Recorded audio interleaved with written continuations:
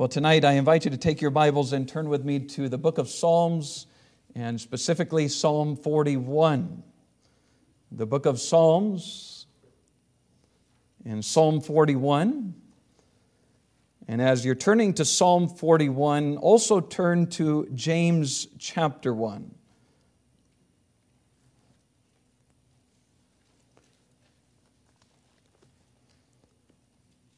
Psalm 41 and James chapter 1. In our examination of David's words in Psalm 41, I want us to reflect upon several parallel truths expressed by the Apostle James from James chapter 1 and James chapter 2. And we'll begin in James chapter 1, verse 27. James chapter 1, verse 27. Pure religion and undefiled before God and the Father is this: to visit the fatherless and widows in their affliction, and to keep himself unspotted from the world. Chapter 2, verse 1. My brethren, have not the faith of our Lord Jesus Christ, the Lord of glory, with respect of persons. For if there come unto your assembly a man with a gold ring in goodly apparel, and there come in also a poor man in vile raiment, and ye have respect to him that weareth the gay clothing, and say unto him, sit thou here in a good place, and say to the poor, stand thou there, or sit here under my footstool. Are ye not then partial in yourselves, and are become judges of evil things? Hearken, my beloved brethren, hath not God chosen the poor of this world rich in faith, and heirs of the kingdom which he hath promised to them that love him? But ye have despised the poor. Do not rich men oppress you and draw you before the judgment seats? Do not they blaspheme that worthy name by which ye are called? And then skip down to verse 14. James says, what doth it profit, my brethren, though a man say he hath faith and have not works? Can faith save him? If a brother or sister be naked and destitute of daily food, and one of you say unto them, depart in peace, be ye warmed and filled, notwithstanding ye give them not those things which are needful to the body, what doth it profit? Even so, faith, if it hath not works, is dead, being alone. Yea, a man may say, thou hast faith, and I have works. Show me thy faith without thy works, and I will show thee my faith by my works. Thou believest that there is one God? Thou doest well. The devils also believe and tremble. But wilt thou know, O vain man, that faith without works is dead? Was not Abraham our father justified by works, when he had offered Isaac his son upon the altar? Seest thou how faith wrought with his works, and by works was faith made perfect? And the scripture was fulfilled, which saith, Abraham believed God, and it was imputed unto him for righteousness, and he was called the friend of God. You see then how that by works a man is justified, and not by faith only. Likewise also was not Rahab the harlot justified by works when she had received the messengers and had sent them out another way? For as the body without the spirit is dead, so faith without works is dead also. Now let's recap for a moment what James says are the marks of true, authentic faith in God. James says that true faith in God will impartially love others, and specifically those who are poor and helpless. James says that true faith in God will strive to live holy before God rather than embracing the sinful things of this world. Pure religion is to keep oneself unspotted from the world. And then in James chapter 4, James tells us that to be a friend of the world is to be the enemy of God. And James says that true faith in God will always demonstrate its genuineness by striving to do God's will. True faith not merely hears with the ear, but true faith desires to do from the heart. In other words, true faith does not rest in what somebody says, but how someone lives. True faith in God will be shown by its works. Now, taking these same truths and applying them to what we read in Psalm 41, I want you to notice 5 distinct characteristics of true faith that are highlighted through the affirmations and example of David.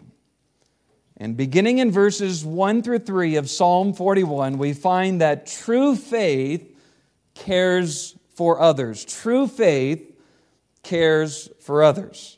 Psalm 41, beginning in verse 1, "Blessed is he that considereth the poor. The Lord will deliver him in time of trouble.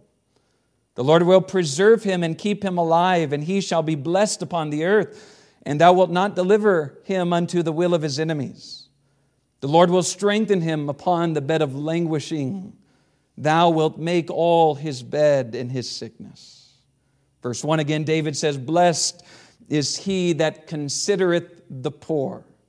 And this word for consider is not merely speaking about thinking about or feeling sorry for someone, but going out of the way to help those who are without. David is saying, blessed is the one who generously gives to those who cannot pay you back. Blessed is he that truly cares for those who are weak, sick, discouraged, destitute, and hopeless. And pausing here for a moment, let me make sure that we understand that this is what God in Christ does for sinners in salvation. In salvation, Christ considers the poor. Jesus says in Luke 2:18 that He has come from heaven to earth to preach the gospel. To who? To the poor. To heal the brokenhearted, to recover sight to the blind, and to set at liberty them that are bruised. Who is Jesus talking about? He's talking about us. He's talking about all men. In our sin, apart from Christ's saving grace, we are spiritually bankrupt. We are poor. We are without hope, without peace, without joy, without life. Because of our sin, we are brokenhearted. We are blind, in need of sight. We are enslaved to the evil one, and we are bruised and broken by the consequences of sin.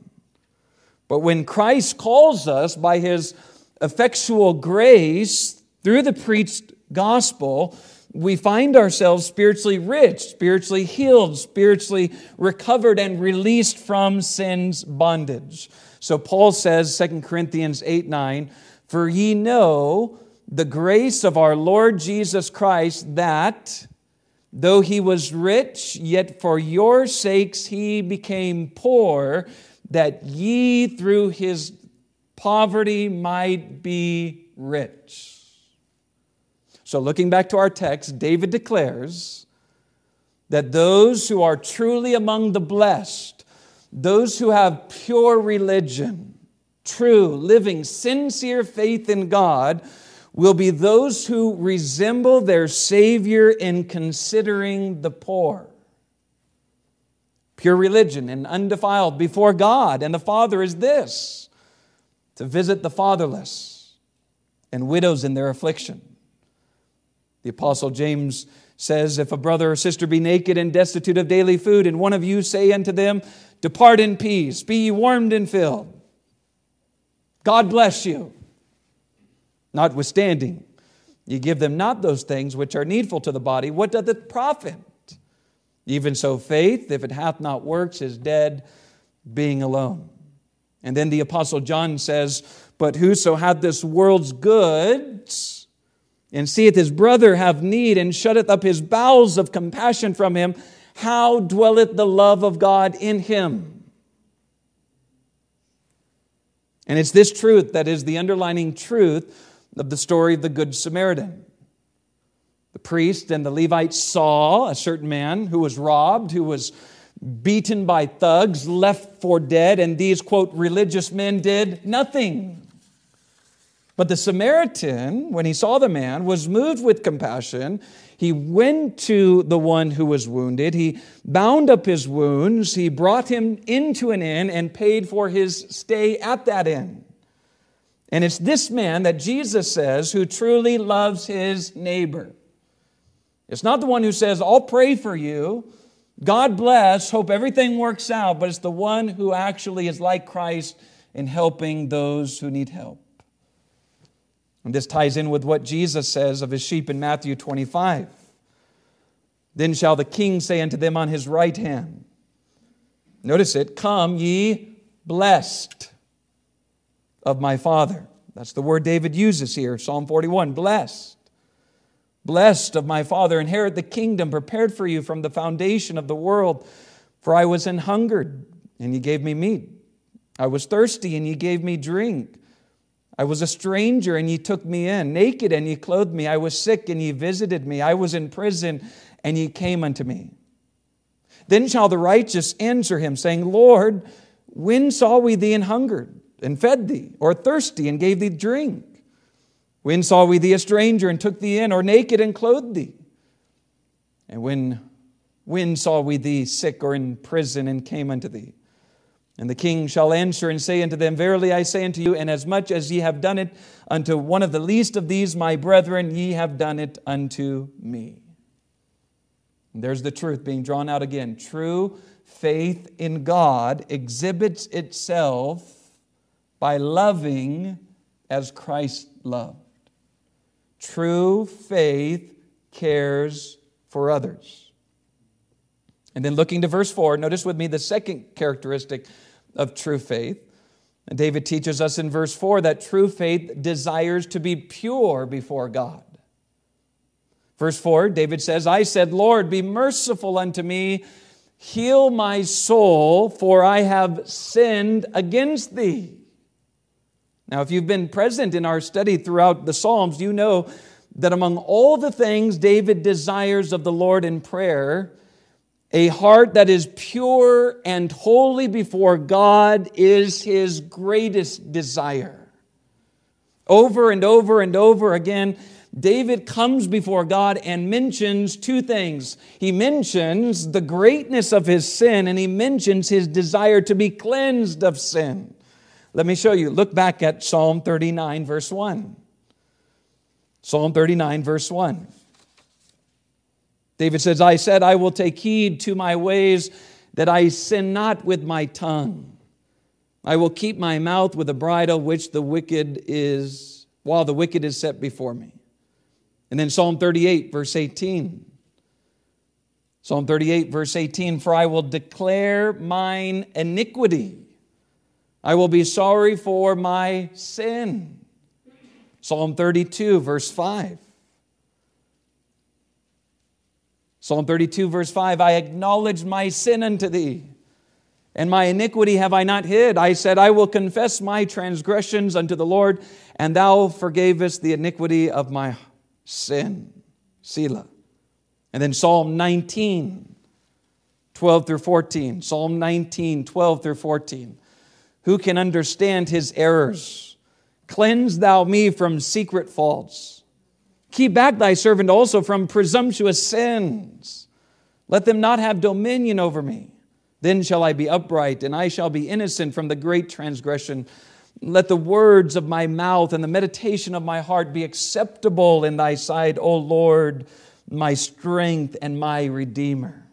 Over and over and over again, David is bringing to light his sin before God and his desire to be cleansed of his sin. Now, why do you suppose David is constantly acknowledging, constantly confessing his sin? Well, he's doing so because he has true faith in God. Pure religion and undefiled before God and the Father is this: to visit the fatherless and widows in their affliction. We considered that in the first 3 verses. And then what? To keep himself unspotted from the world. Pure religion does not love the world and the things that are in the world. Pure religion does not want to live in rebellion against God.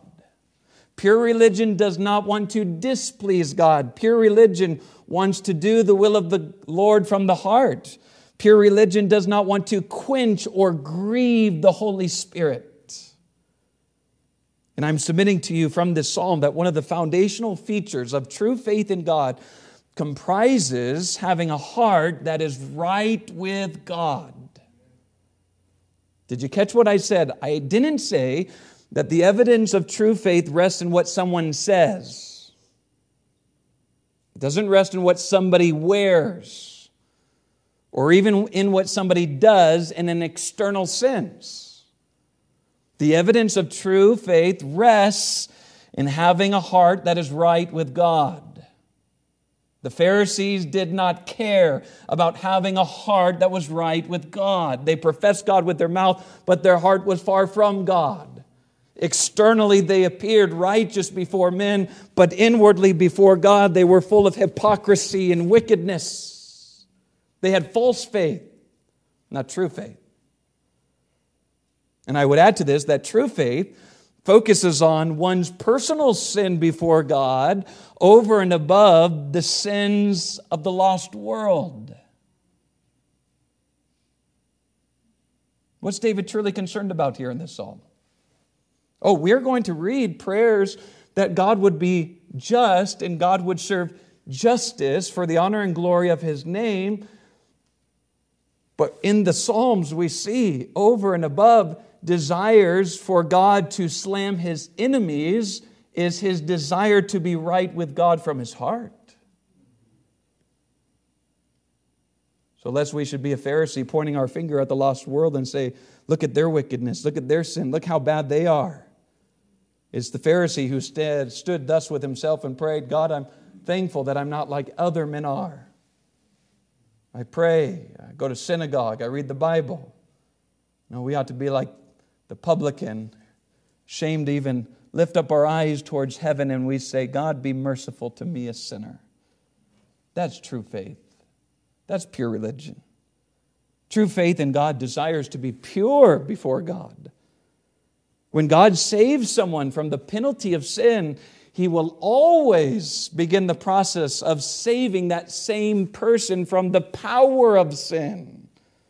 I didn't say that God would make him perfect or sinless, but there is a saving from that power that they were under in their dominion to Satan. This is what we call in theological terms the work of sanctification.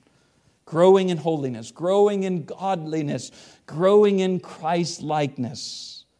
True faith desires to be pure before God. True faith desires to be separate from the world.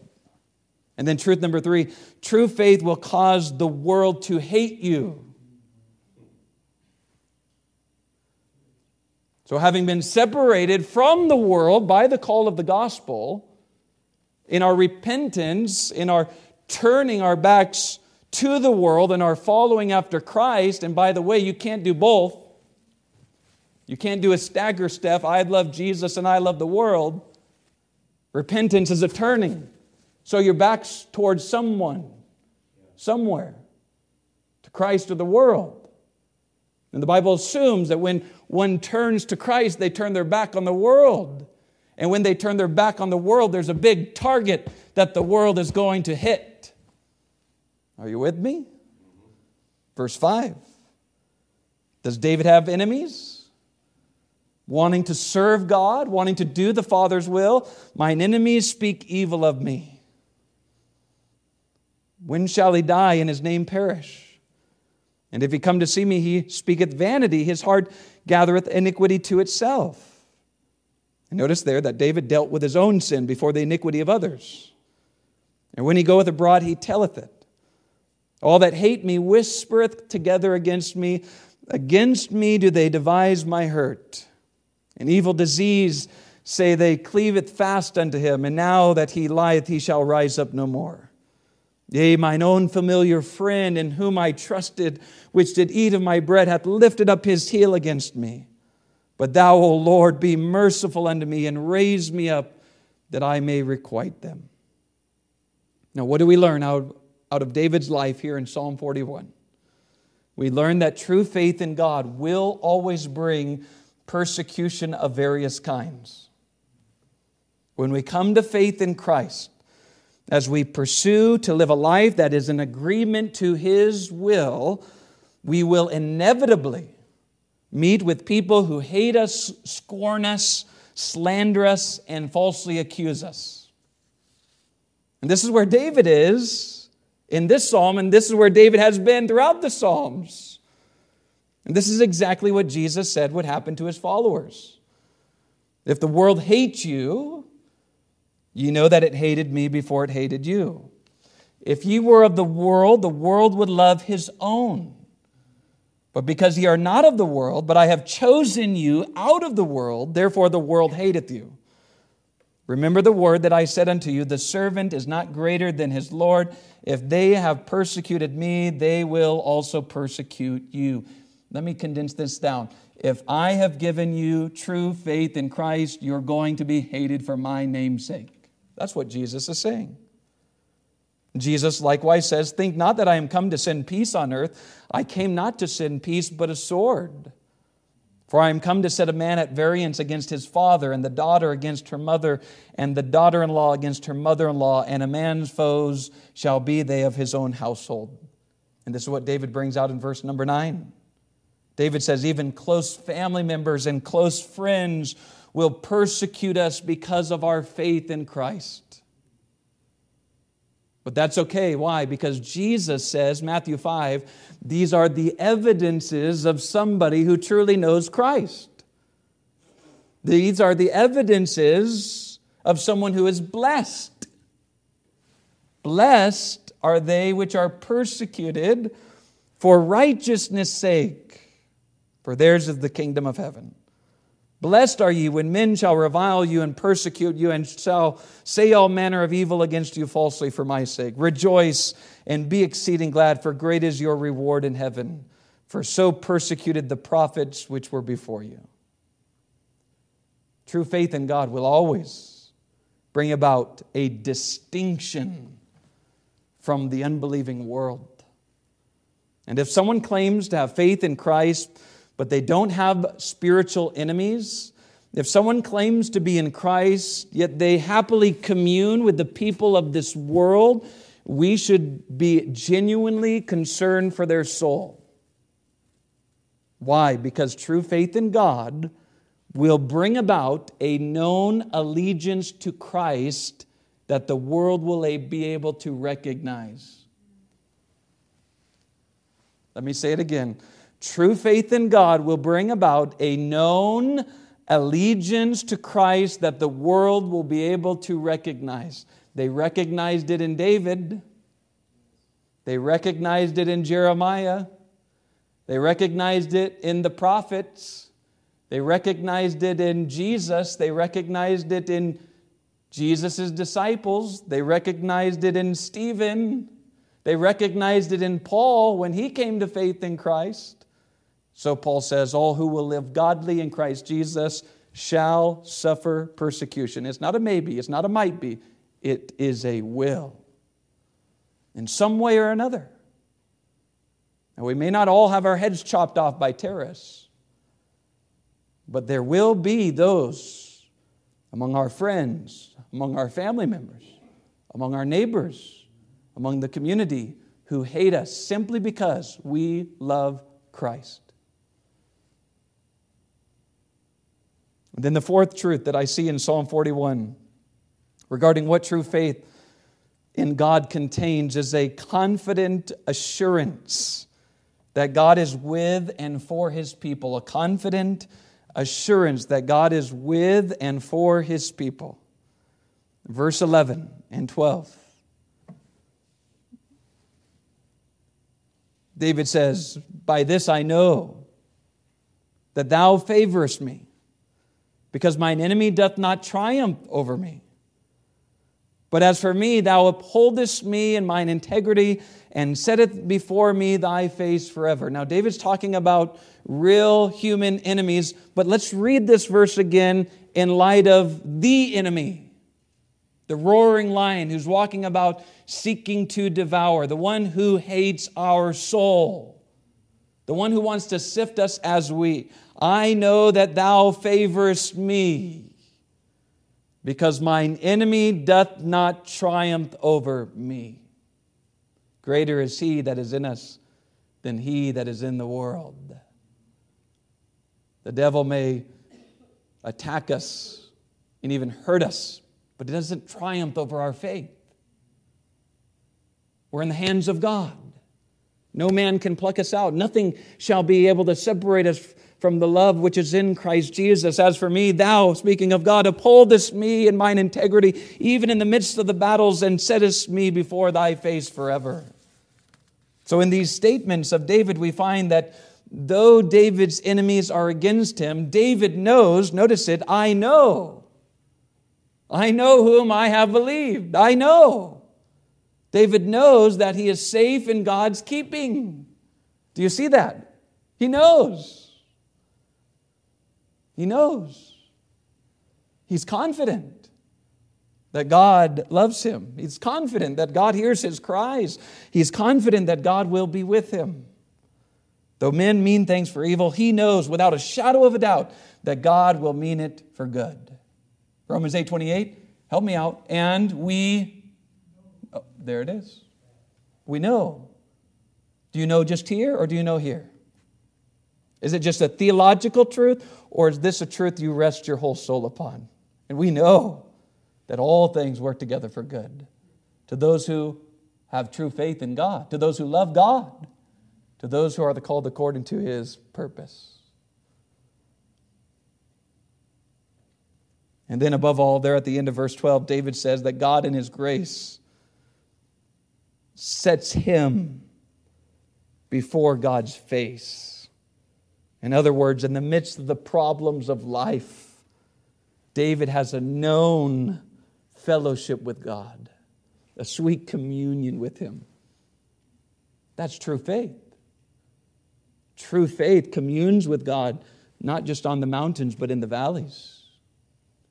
Psalm 23, we find that though he walks through the valley of the shadow of death, he's not going to fear the evil because he knows that the Good Shepherd is with him. He knows that the Good Shepherd will protect him and provide for him. And there's going to be rivers of water, delight to his soul in the midst of the darkness. So do we find this singular truth being a truth emphasized and celebrated in the New Testament? Well, I've already mentioned it, Paul. For I know whom I have believed, and am persuaded that he is able to keep that which I've committed unto him against that day. And Jesus says, I give unto them, his sheep, eternal life, and they shall never perish, neither shall any man pluck them out of my hand.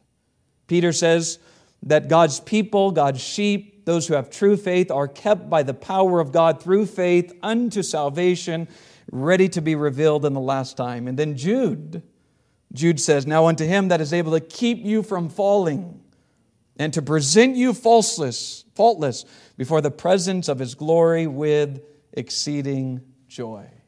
God keeps us. God preserves us. God upholds us. True faith in God has a confident assurance given by the Holy Spirit that God will hold us up in the midst of life's storms. And then finally, verse 13. Verse 13 teaches us that true faith in God continually praises God. True faith in God continually praises God. How does David end this psalm? He ends it by saying, blessed be the Lord God of Israel from everlasting and to everlasting. Amen and amen. To God be the glory. Blessed be the name of the Lord. Let him be magnified. Not unto us, O Lord, not unto us, but unto thy name give glory for thy mercy and for thy true sake. Despite what's going on, despite my enemies breathing down my neck, I'm going to rejoice in the Lord when? Always. And again I say, rejoice. What is this a mark of? This is a mark of true faith in Christ. You see, let's go back to Mark chapter 4, the parable of the sower, the parable of the seed.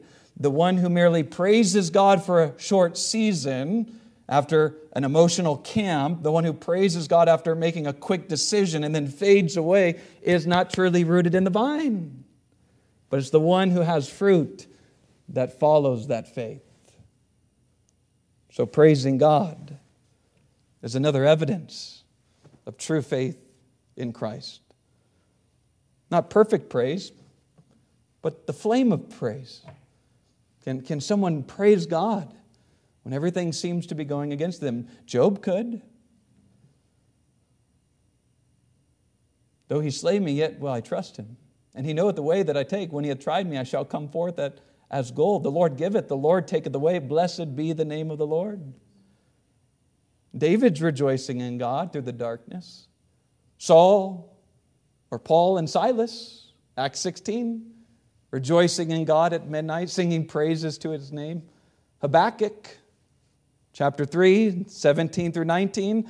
Although the fig tree shall not blossom, neither shall fruit be in the vines, the labor of the olive shall fail, and the field shall yield no meat. The flock shall be cut off from the fold, and there shall be no herd in the stalls. If everything in the land turns to famine, if I should lose everything, Habakkuk goes on and says, yet I will rejoice in the Lord. I will rejoice in the God of my salvation. The Lord God is my strength, and He will make my feet like hinds' feet, and He will make me to walk upon mine high places. True faith continually praises God. So let me ask you as we conclude, do you have true faith in God tonight? Do you have living faith or dead faith? Do you have true faith or traditional faith? And if you can honestly look at your life and say, yes, from these evidence I can see that God has transformed my heart and God has brought these things into my life. It's not anything that I have done for God. It's something that God has done for me through His grace and the work of salvation. If that is you, then be exceeding glad that your name is written in heaven. Be exceeding glad that God has given you true faith, and rest in that. But if you examine your life and you see selfishness, a love for sin, a love for the world, a carelessness toward doing the will of God, then what you need to do is tremble. And you need to search your heart. And you need to recognize that if you die in your sin, you will spend forever in hell. True faith in God. Why does God give us these characteristics? So that we might examine our hearts by them. So that we might know whether we're on the straight and narrow that's leading to heaven or on that broad path leading to hell.